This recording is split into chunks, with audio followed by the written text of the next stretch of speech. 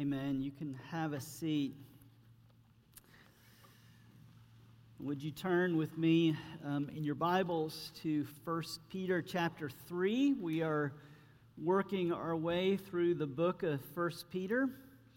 Our great God has things to say to us from His Word. If you are new to Christianity or just maybe checking us out and don't have a Bible, we've printed the text for you on page 8 of your worship guide. If you don't have a Bible, we would love to give you one for free. And so if you're online watching us, just email us or message us. If you're here, just pull us aside, give us your contact info. If you're visiting with us today, we would love to have any of your info that you'd like to provide. You can fill that out the last page of your worship guide and just drop it in one of the offering plates over here.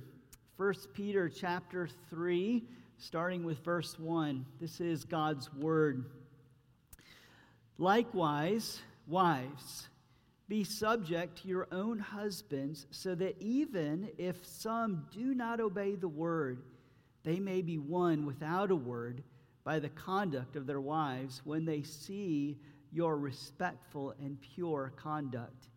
Do not let your adorning be external, braiding of hair and the putting on of gold jewelry or the clothing you wear, but let your adorning be the hidden person of the heart with the imperishable beauty of a gentle and quiet spirit, which is in God's sight very precious.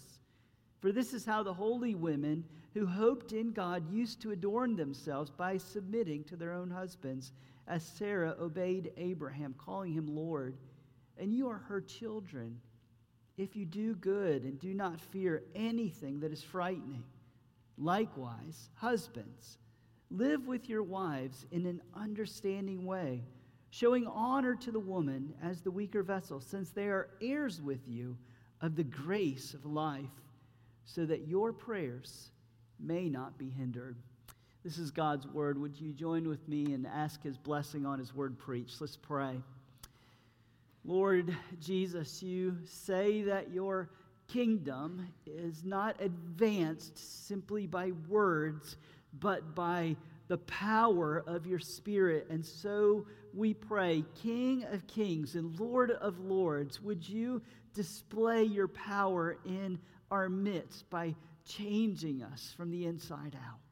Would your grace come and comfort us where we are discouraged, and shape us where we are misshapen, and convict us where we are hardened? And all in these things, would you work so that our eyes might be open to your beauty and your glory and your worth and your power? For we need you. And so we want to hear from you. And so we pray this in your name. Amen. Well, here's where we're at in Peter. We're going to talk about household roles between husbands and wives. And in the original preaching schedule, I had Adam up for this text. And as I worked on it this week, I thought maybe I should have left it that way. But I think this is important, right? We need to hear God speak into these areas of our lives. And that's one of the things that's beneficial about working through books of the Bible. God sets the agenda, right? God gives us the talking points, and it forces us to listen to Him in areas that we might prefer to avoid or tone down or just skip altogether. But let me say this. I think there are two ditches that we need to avoid as we're entering into this text. Two errors. The first error is thinking my spouse really needs to hear this. You know, we have to work on our own calling. This is in part, I think, what Jesus has in mind when He warns us to take the log out of our own eye before looking at the speck that is in our spouse's eye. You and I have stuff to work on in our own hearts and in our own callings. In other words, if this sermon makes you mad at your spouse, you're doing it wrong. Second ditch.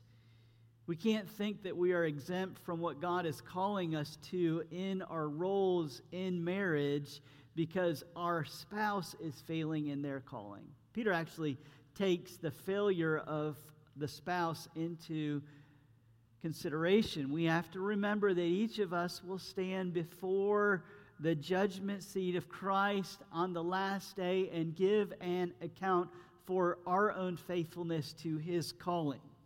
Okay, so with those two ditches in mind, let's travel down this road that God has for us in 1 Peter chapter 3, verse 1. Verse 1 starts with likewise. Actually, in both of these, in the first section in verse 1, likewise wives, and then in verse 7, likewise husbands. Peter is linking us up with what he's been previously talking about in the previous chapter. Now you need to remember that the chapter divisions and the verse division, the verse numbers, aren't original to the Bible. They were added about 500 years ago to help us find things in the Bible. And so we've got to consider the broader context of Peter's thought. Peter, in this section, has been talking about submission regardless of the character of the individual. So, for instance, in verse 13 of chapter 2, he says, "Be subject for the Lord's sake to every human institution." That's what he's using likewise to link us up to.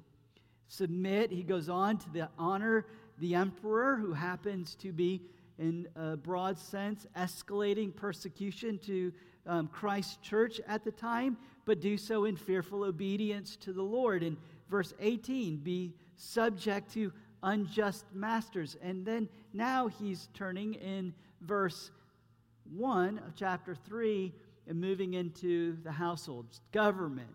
God's put in order. Employers. Now let's talk about order within the household. Likewise, wives, be subject to your own husbands, so that even if some do not obey the word, they may be won without a word by the conduct of their wives. Now you'll notice that Peter spends 6 verses addressing wives and only 1 verse addressing husbands.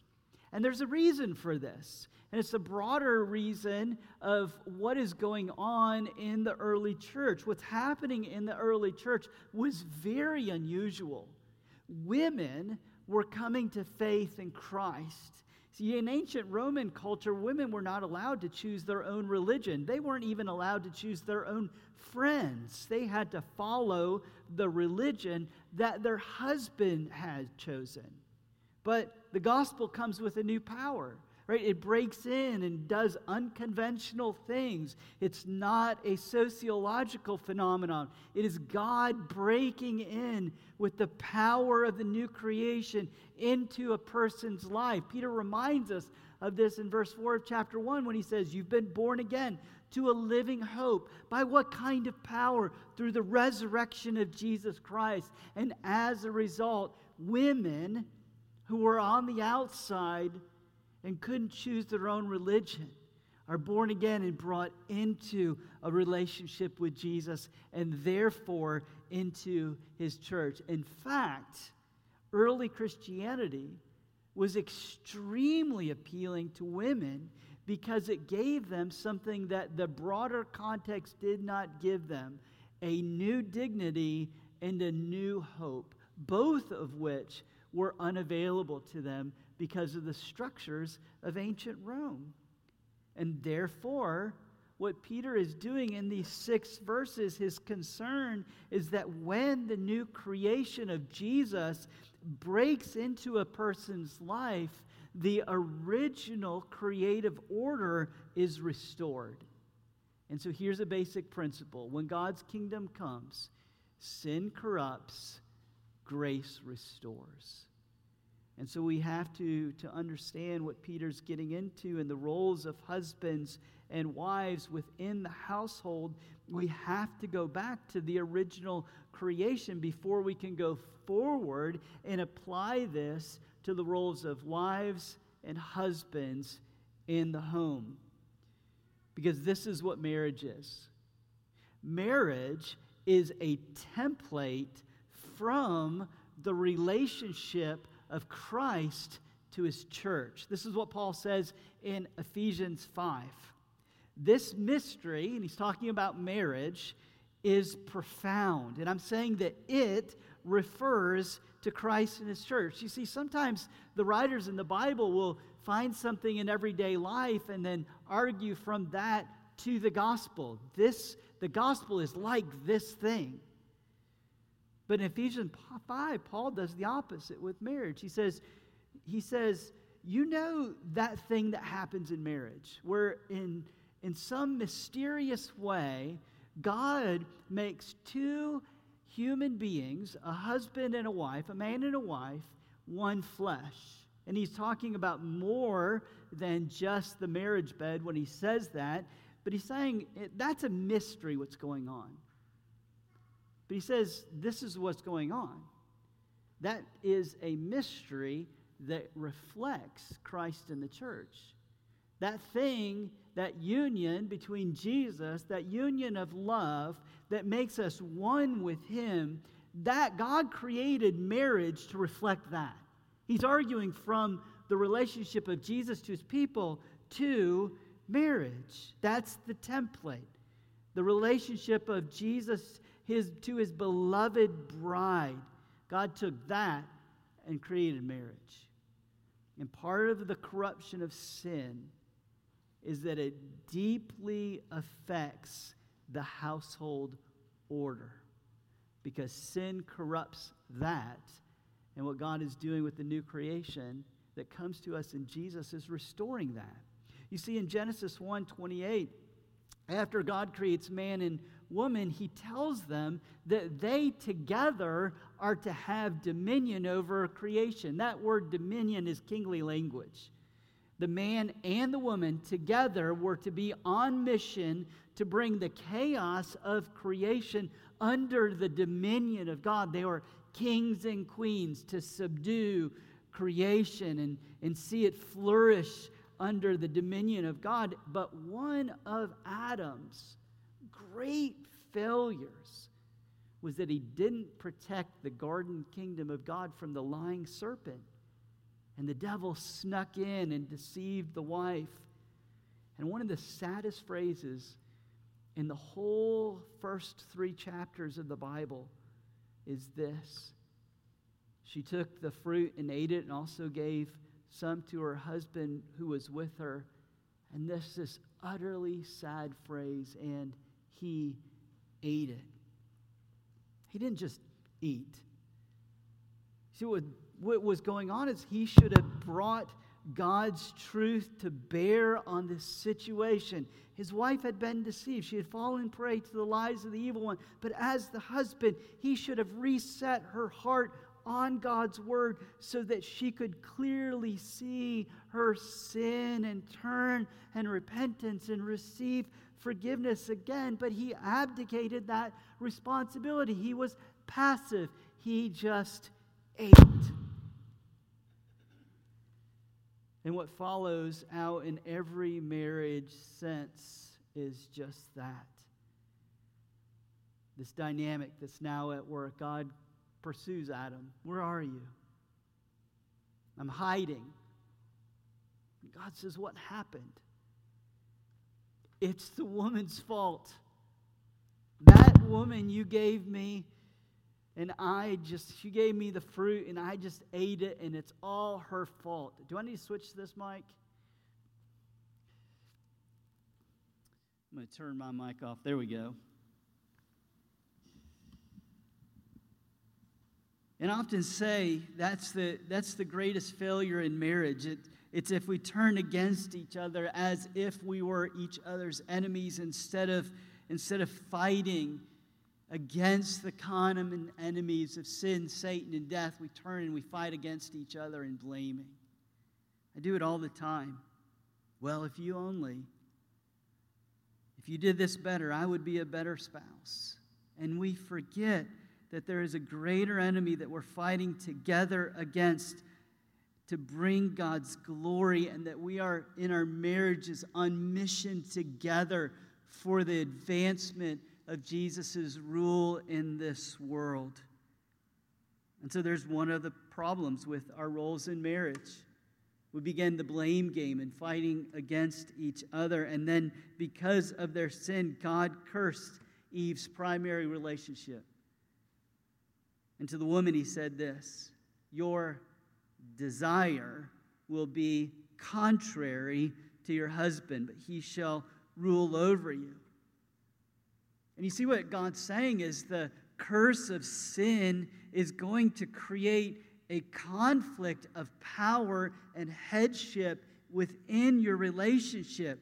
The man abdicated his role, but you offered him the fruit, and now you are going to want his position of headship, and the central relationship of the home is now going to be one of conflict. You will want his position, and he is going to want to be heavy-handed over you. So that frames our entrance into this passage. Let's now see how the grace and power of Jesus recreates that very broken household order that we all experience. Wives, submit to your husbands for the sake of Christ. As I mentioned last week, Peter uses to be subject and obey interchangeably in verse 6. That's what he means. Be subject to your husbands by obeying him. But catch also the missional impact of this command, the effect that it has in the hands of Jesus. Wives, be subject to your own husbands, so that even if some do not obey the word, they may be won without a word by the conduct of their wives. For the sake of Jesus, who submitted himself to his Father's will and joyful obedience, obey the direction and leadership of your husband. Now, I need to say this. If you want to know what this looks like on a day-to-day basis, to submit to and obey your husbands, don't ask me. I'm not an expert on this. Ask a godly woman. You don't need to hear from a husband and a man as to what this looks like, because I'm not a wife. You may have noticed. And as I was thinking through this, I was reminded of Paul's admonition that older women should teach younger women. Paul puts it this way in Titus 2. Older women are to teach younger women what is good, and so train the young women to love their husbands and children, to be self-controlled, pure, working at home, kind, submissive to their husbands, that the word of God may not be reviled. And so this is my encouragement to you, whatever age you are, whether you're not yet married, whether you're single and want to get married one day, whether you're currently married, go find an older, wiser, godly woman and just ask, what does this look like? How does this work out? But I can say this, because Peter says this, let your submission be with all gentleness. Because the mark of Jesus is that he is gentle with his sheep. He's gentle with you. Likewise, the imperishable beauty of a woman is the hidden disposition of a heart that is gentle and quiet. And lest we think that's an awful thing, Peter reminds us, which in God's sight is very precious. And you see what Peter's doing is saying, don't put your efforts into pushing back the effects of aging, adorning yourself with makeup and nice clothes and fitness and jewelry. Instead, put your hand to pushing back the effects of the fall. The fruit of the Spirit are what Peter's telling us to put on. The fruit of the Spirit, as Paul reminds us in Galatians chapter 5, is love, joy, peace, patience, kindness, goodness, faithfulness, gentleness, and self-control. And as Peter's saying is don't put all of your efforts into preparing your outward beauty, but prepare the inward beauty, because these things of a gentle and quiet spirit delight God's eyes. and submit with respect. Verse 2. This is going to require heart disposition as well, because if you do not respect your husband because he is not fit for your respect, every husband in this room would nod in agreement with you. But that's not the point. The point that Peter's making is the one who is calling you to respect your husband is fit for your respect. And so out of respect for Jesus, respect your husband's leadership. Now, students, I want to talk to you for a second. Guys in particular, as you are trying to figure out who to date and eventually marry, keep this in mind. There are two dynamics at work in the world right now. Paul says it this way: the outer man is wasting away, the inner man is being renewed by the Spirit. And our temptation is to choose someone based on what is fading away, what is wasting away, the outward beauty. But you would be better to invest is what is on a different trajectory, what God is investing in by the Spirit. You'd be better to choose someone that God is recreating, a woman with a gentle and quiet spirit, which in God's sight is very precious. Put on the eyes of Jesus, and don't look for a potential spouse in a woman who is just simply outwardly beautiful, but is inwardly beautiful in God's sight with a gentle and quiet spirit. You see, this is just a manifestation of what we often call the upside-down kingdom, right? The upside-down kingdom has an upside-down dignity too. The world around us says that your dignity is based on your access to power and influence. And so the conventional thinking goes, you've got to give everyone equal access to power because their dignity is at stake. But consider Jesus, who did not consider equality with God a thing to be grasped, his access to power a thing to be grasped, but humbled himself, taking the form of a slave. The same Savior who, though he was the most dignified human being to ever walk the face of the earth, sat down and washed Peter's feet like a household slave, naked, serving, because he was full of dignity.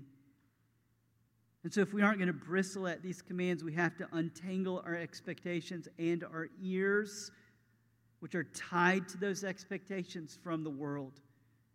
Because in God's kingdom, dignity is not something that we gain and therefore have to grasp by our own efforts or position or role in this world. It's something that's freely given by God in his grace. Peter reminds his people of this in chapter 2, verse 9. Amazing dignity has been given to you from Jesus because you're in Christ.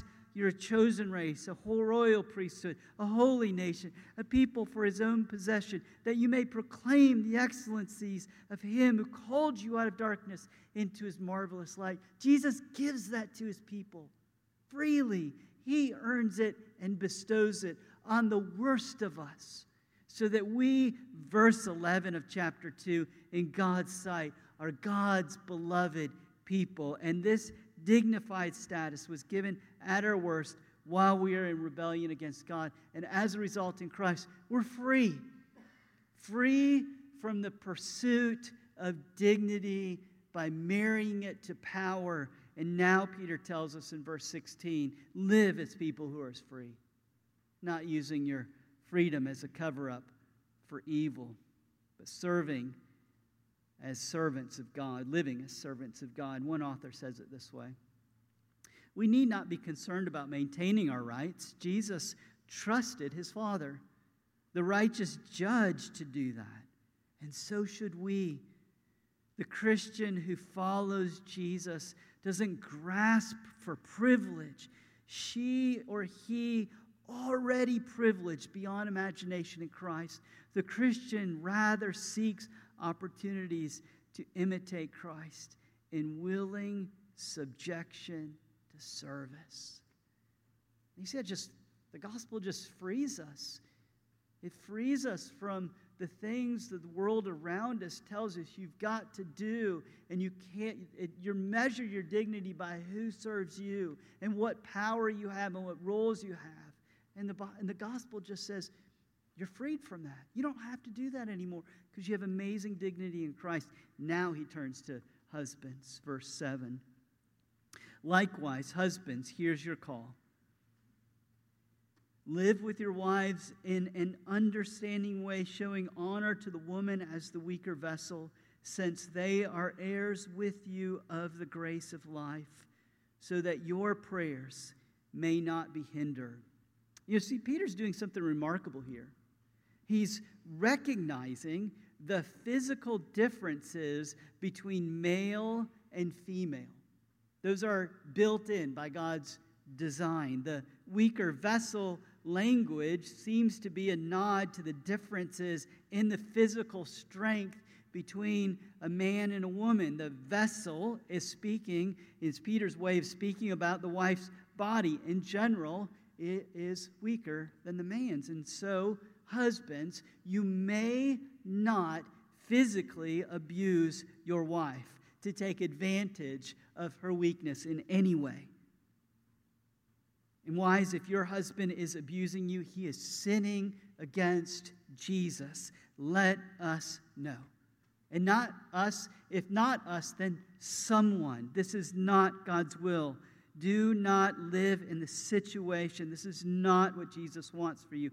A husband's position as head should look like Jesus' use of power. It should be used to protect, to provide, to nurture, and if it comes to it, he lays down his life so that you could thrive. That's what gospel-centered use of power looks like. And if he is using his power to oppress and abuse you, he is in sin against the Lord, and the Lord wants to protect you from him.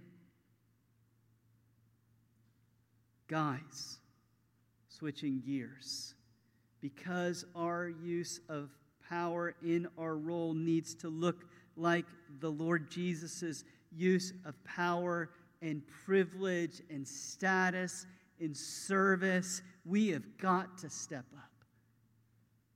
You are the head of your home. And as I often say when I do a wedding, that's not a command. It is a statement of what is by God's design. Treat your wife as an equal, a co-heir of life with you, so that you, in doing so, join Jesus in his honor of her. And then, secondly, don't be passive. Don't use your authority to just passively go on with life. Use your authority to protect, provide, and lead. Don't be like Adam, who just passively let things go by that he should have been protecting and delivering his wife from. Be like the warrior king who protects and leads his people into victory at great cost to himself. Because you see what's at stake here. Husbands, guys who want to be husbands one day, look what's at stake here at the end of verse 7. Likewise, husbands, live with your wives in an understanding way, showing honor to the woman as the weaker vessel, since they are heirs with you of the grace of life, so that your prayers may not be hindered. It's a sobering statement. Because the weight of being the head of the house, as a husband, as a father, the weight is tremendous.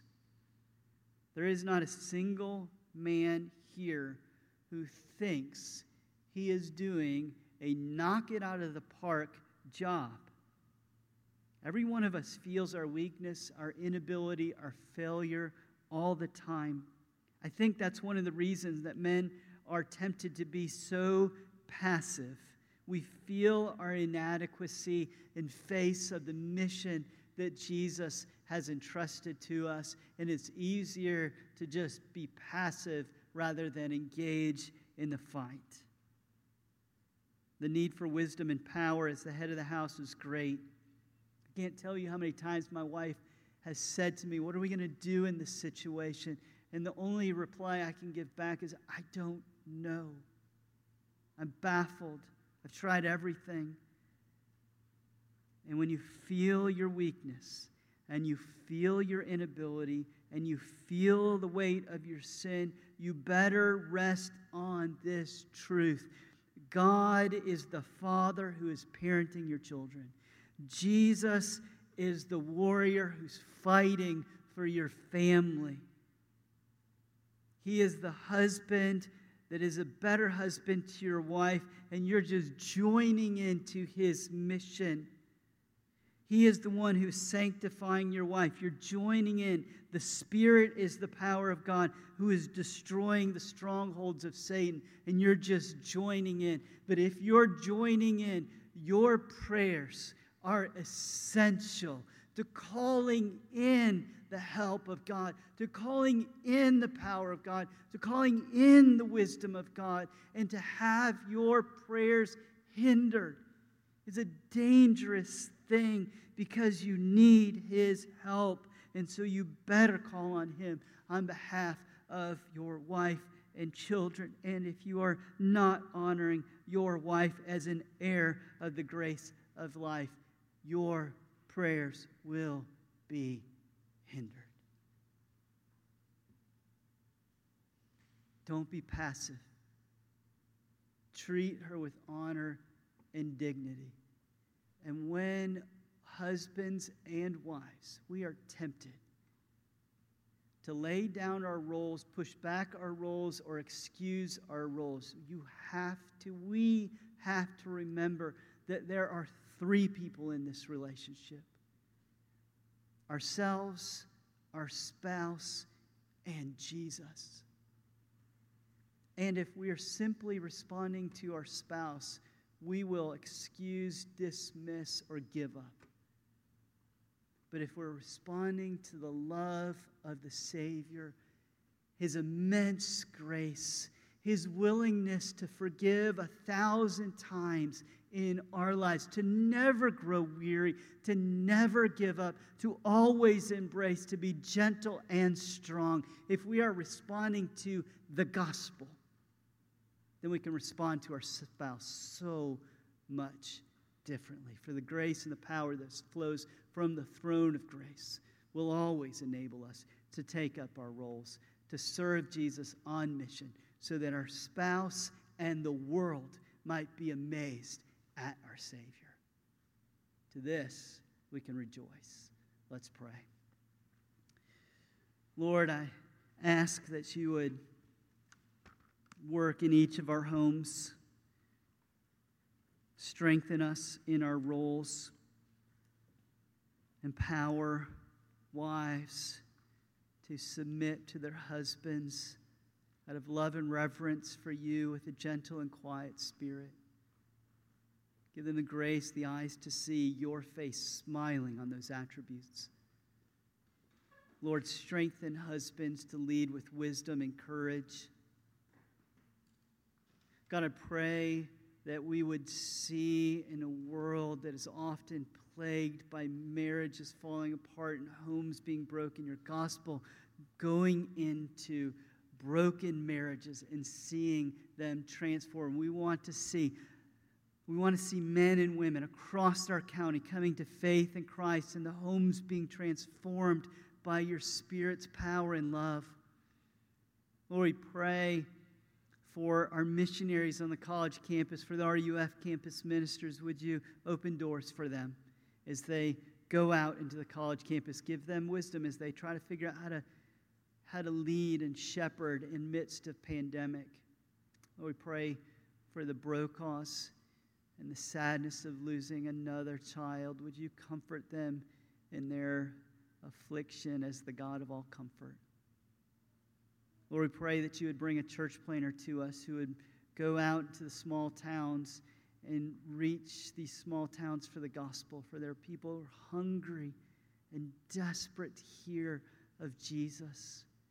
So we pray that you would call a family here to move out there, and that this would be the beginning of a movement planting churches in small towns around South Central Middle Tennessee. Lord, you're on the move. The pandemic can't stop you. The hardness of our hearts can't stop you. Our unbelief can't stop you. For you're a God of grace. You embrace the broken. And so come near throughout this week and be near to the brokenhearted. Finally, Lord, we pray the prayer that our King taught us to pray. Our Father, who art in heaven, hallowed be thy name. Thy kingdom come, thy will be done on earth as it is in heaven. Give us this day our daily bread, and forgive us our debts, as we forgive our debtors. And lead us not into temptation, but deliver us from evil. For thine is the kingdom, and the power, and the glory forever. Amen.